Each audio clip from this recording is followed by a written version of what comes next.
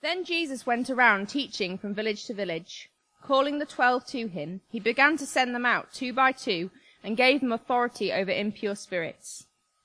These were his instructions. Take nothing for the journey except a staff. No bread, no bag, no money in your belts. Wear sandals but not an extra shirt. Whenever you enter a house, stay there until you leave that town. And if any place will not welcome you or listen to you, leave that place and shake the dust off your feet as a testimony against them. They went out and preached that people should repent. They drove out many demons and anointed with oil many people who were ill and healed them. King Herod heard about this, for Jesus' name had become well known.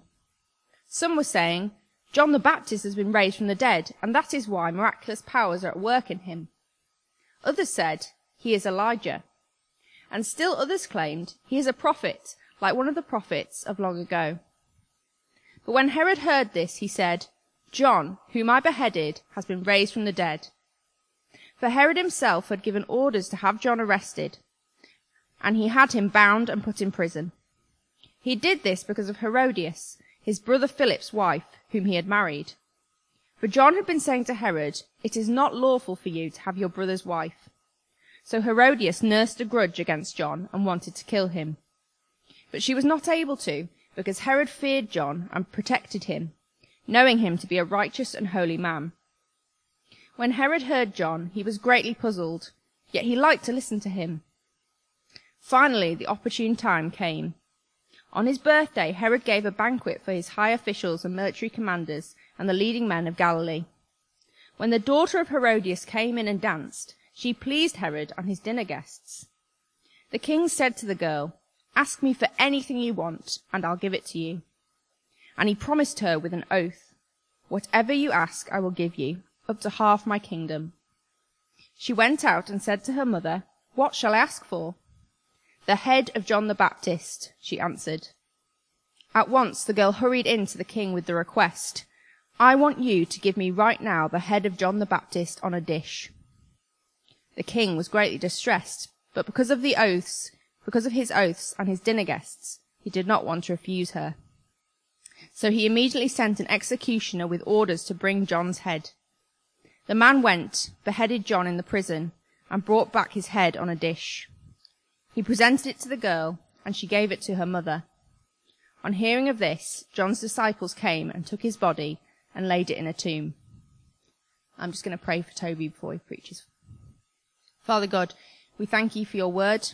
We pray now for Toby that as he preaches that you would speak through him and that you would cause our hearts to receive your word and to grow and to learn more of you.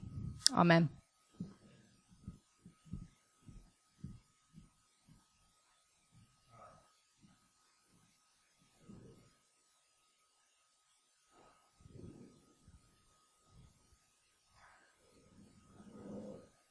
The PowerPoint should come up in a second, which hopefully is going to come. It is on.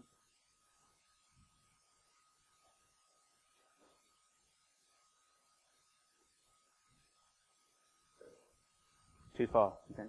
Well, if it's too far, then I'm going to move, so I'm closer. There we go. So, we've just read a pretty fascinating passage. And I think what God's kind of trying to speak to us from this is this, the way and the cost of discipleship. And I've kind of got two aims that I want to get from this as we look at this today. First, I want us to see that we need to follow the way of Jesus' disciples. And secondly, I want us to see the cost of following Jesus. Now, I think it's pretty important that we actually actually define what we mean by a disciple.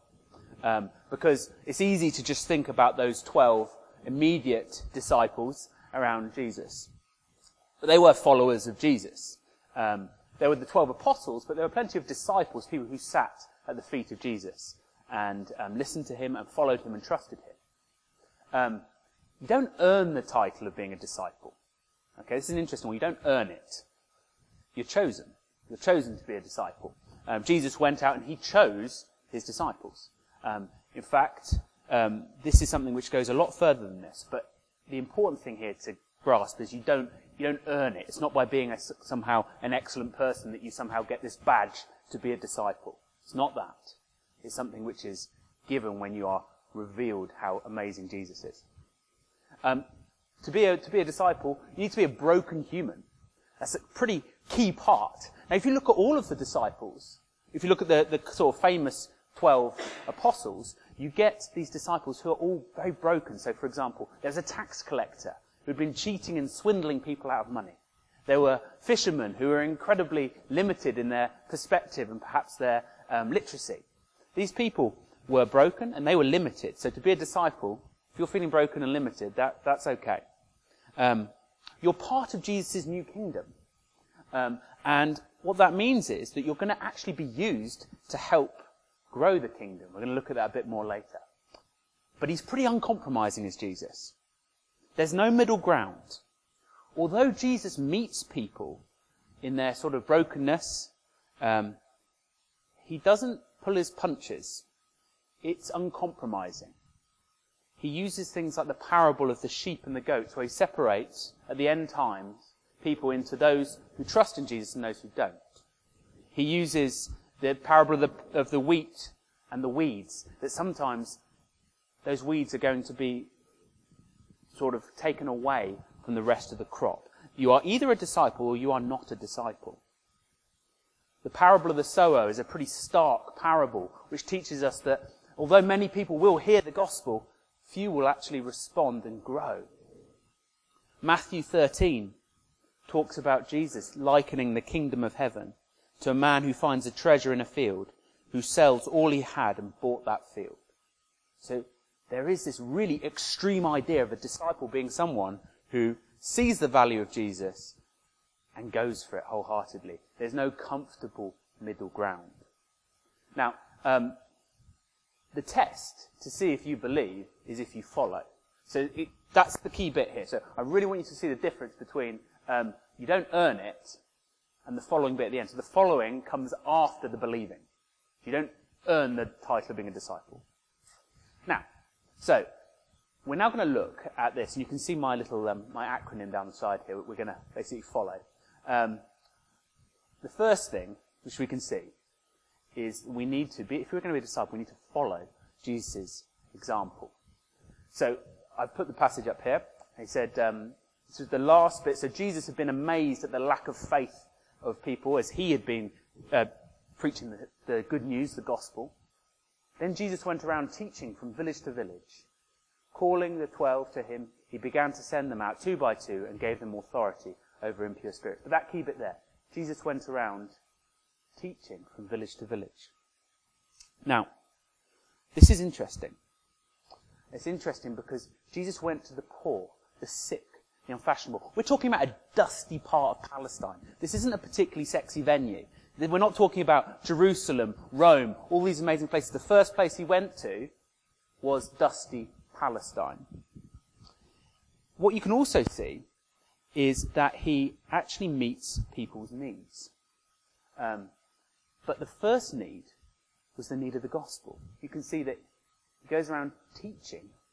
He taught the gospel. Now, when people talk about Jesus' ministry, they often talk about kind of a ministry of presence, which is that Jesus came and he was with people. He ministered to their sickness. He ministered to their spiritual needs. But actually, that is very true. But what that's missing is that those things never happened without actually Jesus being a rabbi, being a teacher, and teaching that the Word of God was talking about him, and it required repentance, and it required all sorts of things which weren't particularly easy to swallow. But we see here that we have a Jesus who met people's needs. First of all, he taught the gospel, and he also dealt with their spiritual and physical needs. Now, on the eve, of Jesus' death, he actually said this, and this is a really interesting thing. He said, "Truly, truly, I say to you, whoever believes in me will also do the works I do, and greater works than these will he do." So, we don't actually need to reinvent the wheel. So, what do I mean by this? Well, if Jesus is saying that we can do greater things than him, he went around from village to village telling people the gospel and meeting need where he saw it. Well, actually, was Jesus lying then when he said that we were going to do greater works in him? Because I'm not seeing particularly greater works going on at the moment. No, he wasn't lying. He wasn't lying. The reason he wasn't lying was this. Jesus is going to use us in our weakness. And I've got a little story for you to help sort of show you how amazing it is that God can use us if we follow Jesus' ways. There was, in 1944, in the Pacific Ocean, right in the middle of the war between the Allied forces and Japan, in a submarine deep under the Pacific Sea. One of the sailors had fallen desperately ill with appendicitis. And this appendicitis had caused his temperature to rise up to 41 degrees Celsius. That is a severe fever. He was on the brink of death. And there was a guy there called Weller Lipes, great name. And he had been a pharmacist's assistant. Now, he could see that this guy was not faring too well. So all he'd done was help people dispense medicines. There was no doctor for thousands of miles. This guy was going to die. He'd watched an appendix be removed once. So he said, listen, I could give it a shot. And so using spoons, which were bent, they pulled back the muscle and the skin. They used alcohol from the torpedoes to basically drip and actually get rid of the bacteria. And it took him 2.5 hours to root around and try and find the appendix. He was able to remove it, and using some stitching to actually sew up the wound, he was able to eventually, just as the last drop of ethanol was about to sort of give up, he was able to sort of sew him back up. Now, this is not a religious story particularly, other than the fact that what he did was amazing, because that guy actually 13 days later was back serving on the submarine. And the reason it was amazing wasn't because what he'd done was particularly amazing. He'd probably done it all wrong, and it just about pulled it off. The reason it was amazing was because it was him who did it. A surgeon you'd expect to be able to do that like that. We're talking about limited, broken people who follow the way of Jesus. It is more amazing, kind of, that Jesus would use us if we place our faith in him in that same way. So, we don't need to reinvent the wheel, and Jesus says that it can be even more amazing. And so, the next thing. There's our friend. The next one. I've taken the O from the middle of the word. Okay. I want to honour Jesus-given brothers, sisters in arms. Now, you can see here, he says, Jesus, calling the 12 to him, he began to send them out, 2 by 2, and gave them authority over impure spirits. Now, this is a bit worrying. It's a little bit worrying because the disciples, they really didn't have the greatest CVs. So they'd been a bit of a dead weight to Jesus' ministry so far. They had misunderstood, largely, what Jesus had been teaching a lot. They'd become exasperated with Jesus when he wouldn't behave in the way they wanted to. They even stood in his way on one occasion in the book of Mark. So these disciples, their CVs weren't amazing. But Jesus puts them in 2s. Now, he obviously knew that they knew enough. They had something that they could share. And he puts them in 2s to strengthen their witness. Now, this goes back to Deuteronomy, and in Deuteronomy it says, 1 witness is not enough to convict anyone accused of a crime. A matter must be established by the testimony of 2 or 3 witnesses. So that was part of the reason why he sent out in 2s. There's also the fact that it's pretty hard to go out and share the gospel. So therefore, there's mutual support and encouragement that comes from that sort of going out together. And effective disciples work together. Now, the best analogy I could think of this was when I was at university, there were people who would call themselves disciples, Christians. And often the housing arrangements as students was quite a contentious area. So either you could choose to live just with Christians, in which case you're in this kind of Christian bubble. And you had very little impact in sharing your message. Then there were the people who decided that they were kind of like pioneers. They'd go out on their own. And they'd live in and amongst people who had no idea. And often, sometimes that would work out, but often they would end up losing credibility. they'd often find it very, very difficult, and they'd go off the boil in terms of following Jesus. The ones that I saw where it worked the best was where actually, and I'm not suggesting that we all need to exactly follow this model, but it's a case study of where this worked best, was where actually a couple of Christians come together and they build relationships with other people. They live their lives alongside them. So that there's that encouragement and accountability, whilst also being in and amongst people who need this good news badly. I'd like to point out that this is not dating, and I'm not talking about romantic dating. I'm talking about you don't get to choose who's kind of your partner. Jesus chooses who you go with and sends them out. So it's not like you could kind of dump the person that you were with and then go and find another disciple. Imagine the disciple that got Judas as the guy going. It's not great. Sometimes you get to go with people that you like two of the brothers. I think it was Andrew and one of the others. They went together. So sometimes it's great. Other times it's tricky. But Jesus uses that, and he sends them out together. It's not dating. You don't get to choose. The next L is to lean on Jesus' authority. And what we can see here is it says Jesus basically gave them authority over impure spirits. They went out and preached that people should repent. They drove out many demons and anointed many sick people with oil and healed them. Now, Jesus gives his followers, authority to spread this kingdom. Jesus is always talking about, throughout the Gospels, the kingdom of God is coming here. And when that kingdom comes, what you see is people's, as I said before, their needs being met, but also you're seeing this light shaft coming in to a dark, dark land where people have no real understanding of who God is and no relationship with him. And he's given them authority for that. But this is the key one, which I think we find really difficult. Jesus gives the authority to speak into people's lives about repentance. How un-English is this? Actually speaking into someone's life about their need to repent. I mean, that is uncomfortable. But actually going up to someone and saying, sorry, there's a God, he's perfect. I mean, I'm not saying I'm perfect, but he is perfect. And what that means is that actually your way you've lived your life means that actually ultimately there's judgment waiting. That is a hard thing to say that someone's life is not good enough. But we've been given authority by Jesus for this. So when we think about our friends and our loved ones and people we come into contact with, authority has been given to us to speak about repentance. And also there's been authority to drive out demons and pray for healing. Now, we live in a society where this is kind of relegated to Halloween, the idea of demons and the demonic. Or maybe if you go on to sort of 4OD or something like that, they're sort of like the most haunted channel. And it's generally thought of as being a little bit in the realms of fairy tale. But it's real and it is there. And what Satan has done in our society is essentially convince people that he's not really there. And so he's able to work what I think of like a Russian bot, like misinformation, like kind of working under the radar. But Jesus is quite clear that there are spiritual things. Now that's not to say that there weren't misunderstandings at times about things, for example, illnesses that may have sort of presented in ways.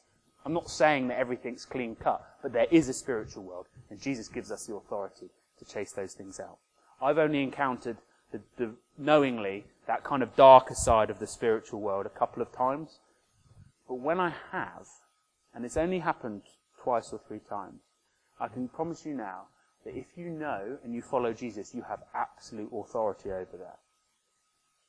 I've seen people frothing at the mouth and shouting when they hear the name of Jesus.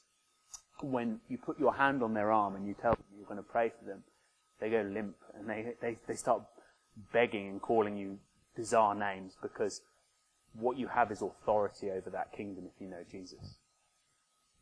I've put the next one is leave the armbands and comfort. Okay. So these were his instructions, Jesus' instructions to the disciples. Take nothing for the journey except a staff, no bread, no bag, no money in your belts. Wear sandals, but not an extra shirt. Whenever you enter a house, stay there until you leave that town. Now, this is a picture which you can actually see in the Birmingham Art Museum. Okay, I think it's entitled The Exodus, which is basically the people of Israel leaving their slavery and their bondage. Now, these instructions that Jesus gives are identical to the instructions that God gave the Israelites on the eve of their leaving slavery. There's a parallel here. There's a mirror image in that these guys were leaving slavery and they were told to just get out of there. You need to trust me, God. I'm not saying that literally. Okay. You need to trust God and go without all these provisions. And I'm going to look after you and I'm going to set you free from slavery. And what these disciples are being told is actually, no. What you're going to do is you're going to trust in me in exactly the same way, but you're going to set people free from slavery.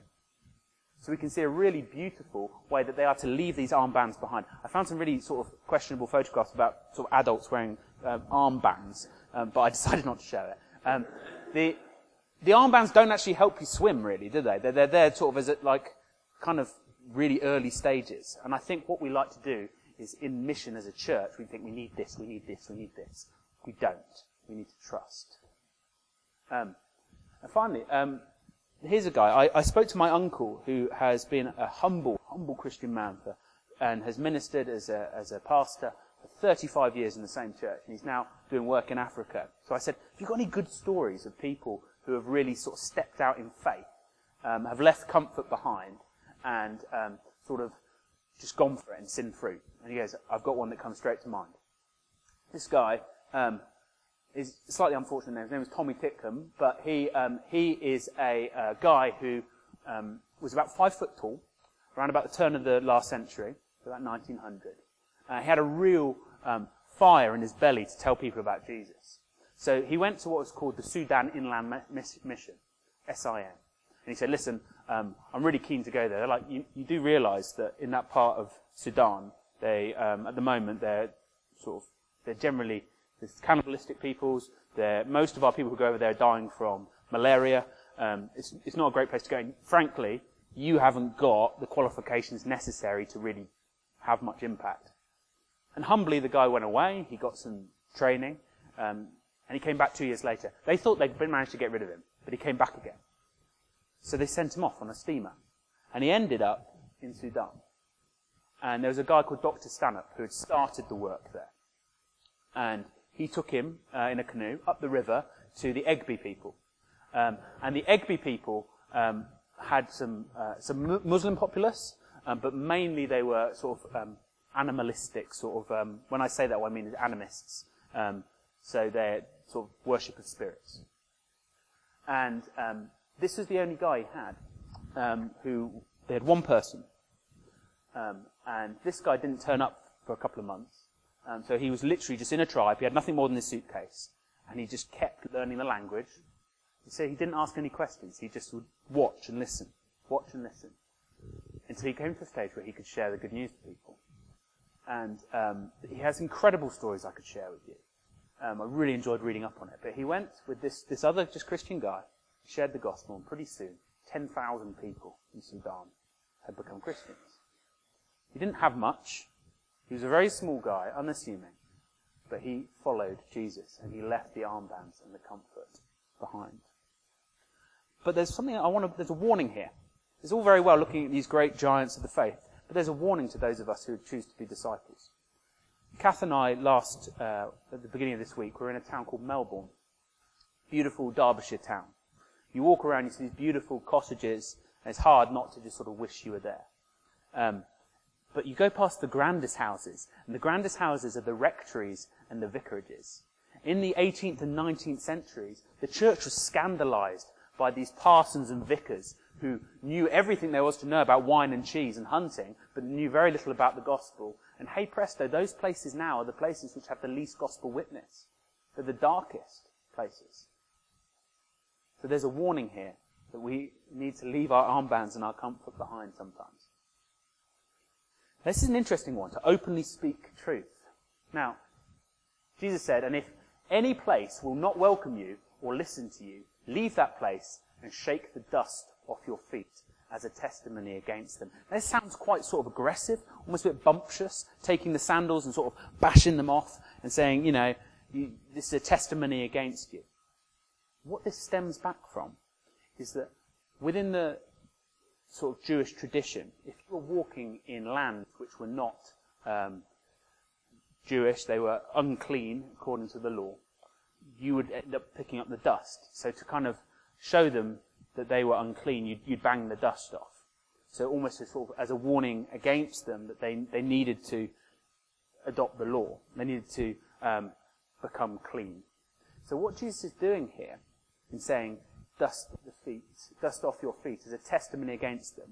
It's not that somehow you've cursed them by banging the dust off your feet. It's a sign. It's a symbol. And actually it's a symbol of mercy. It's a symbol of mercy because you're not doing the classic British thing of saying nothing and leaving people in limbo.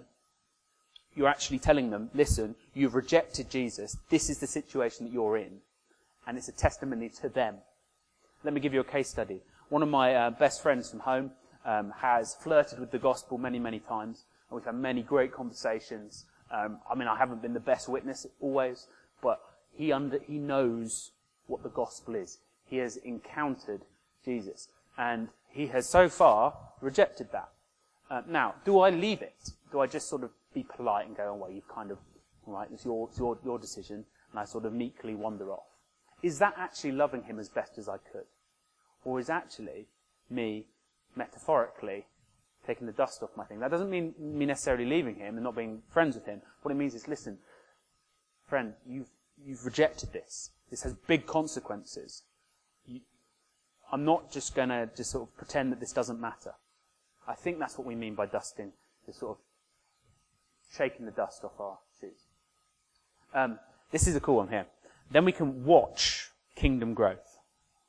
So, this stepping out in faith, we can see here that they went and preached that people should repent.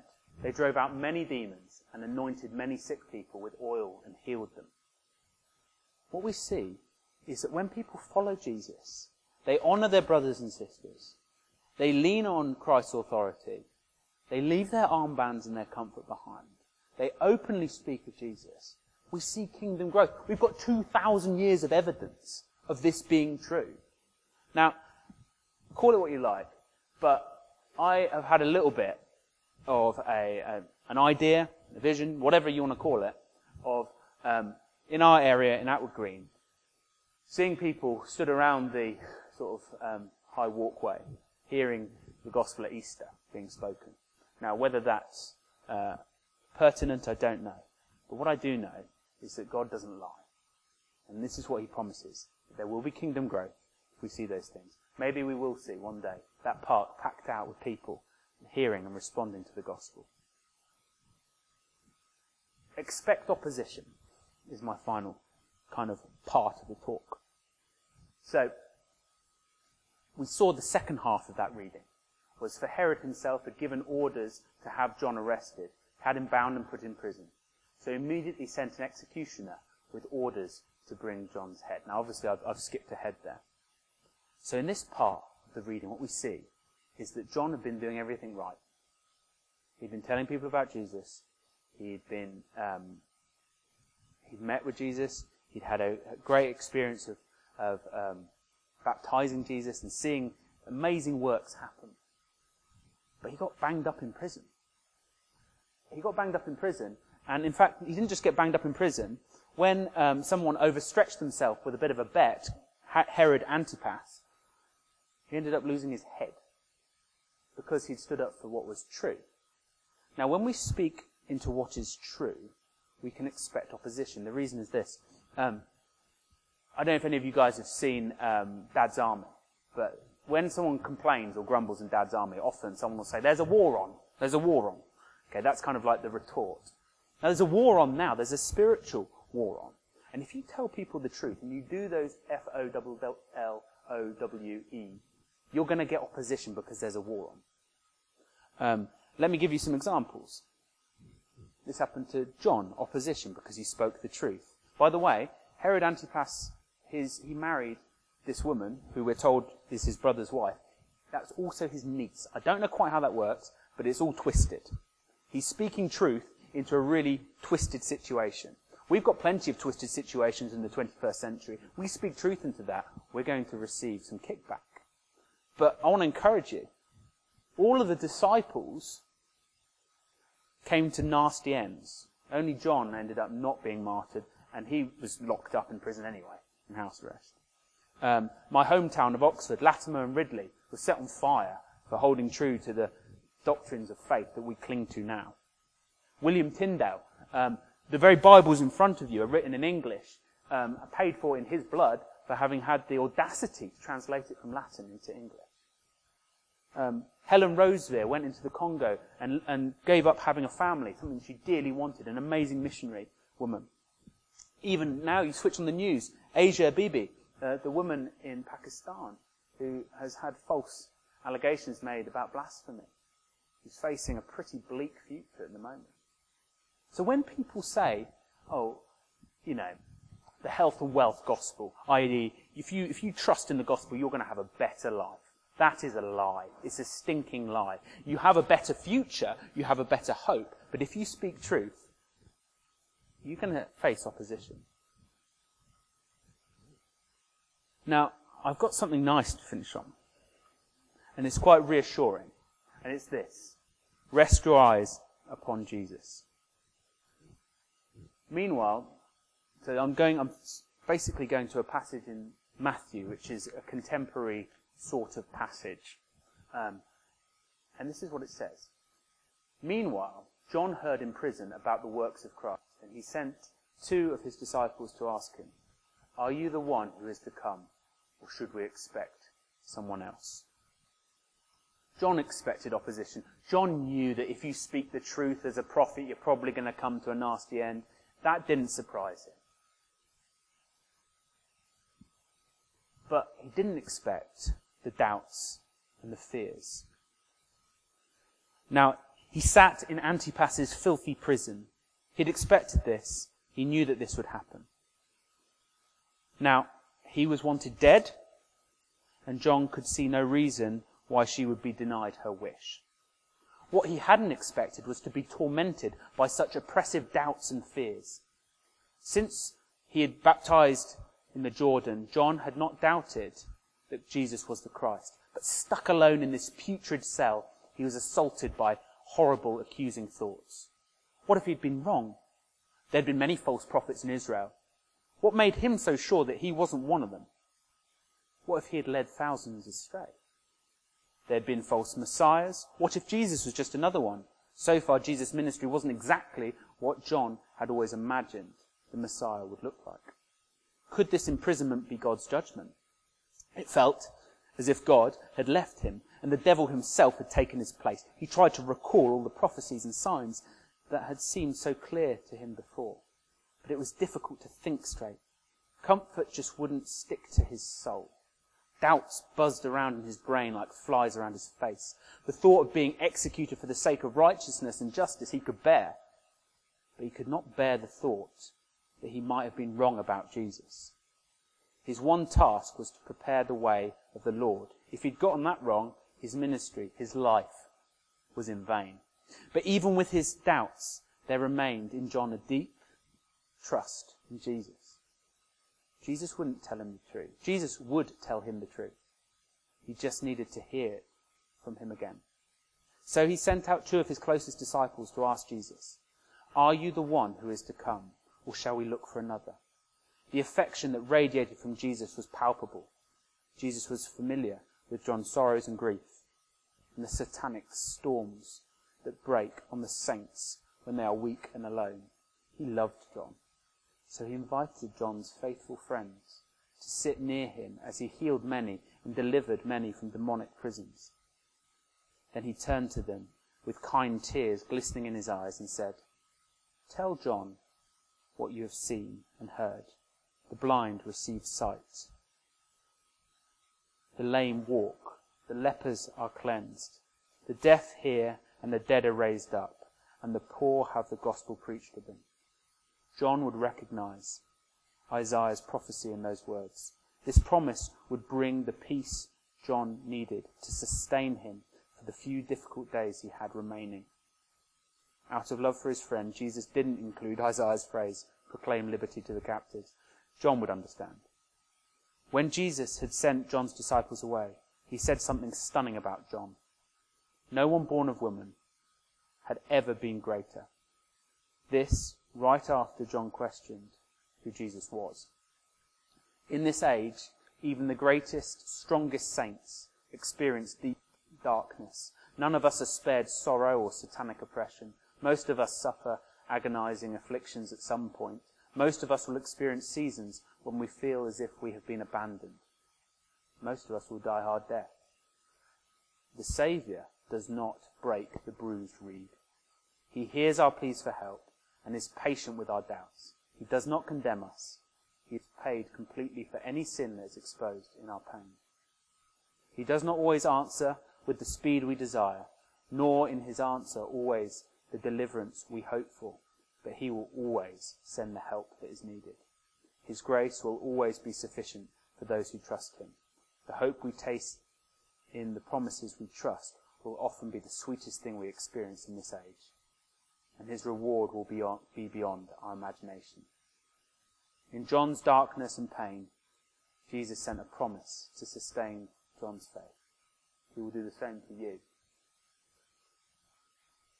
What we see is that Jesus points himself, shows himself to John. So when those doubts come, rest your eyes upon Jesus, look at him, see him for who he is. And that will be sustaining. So,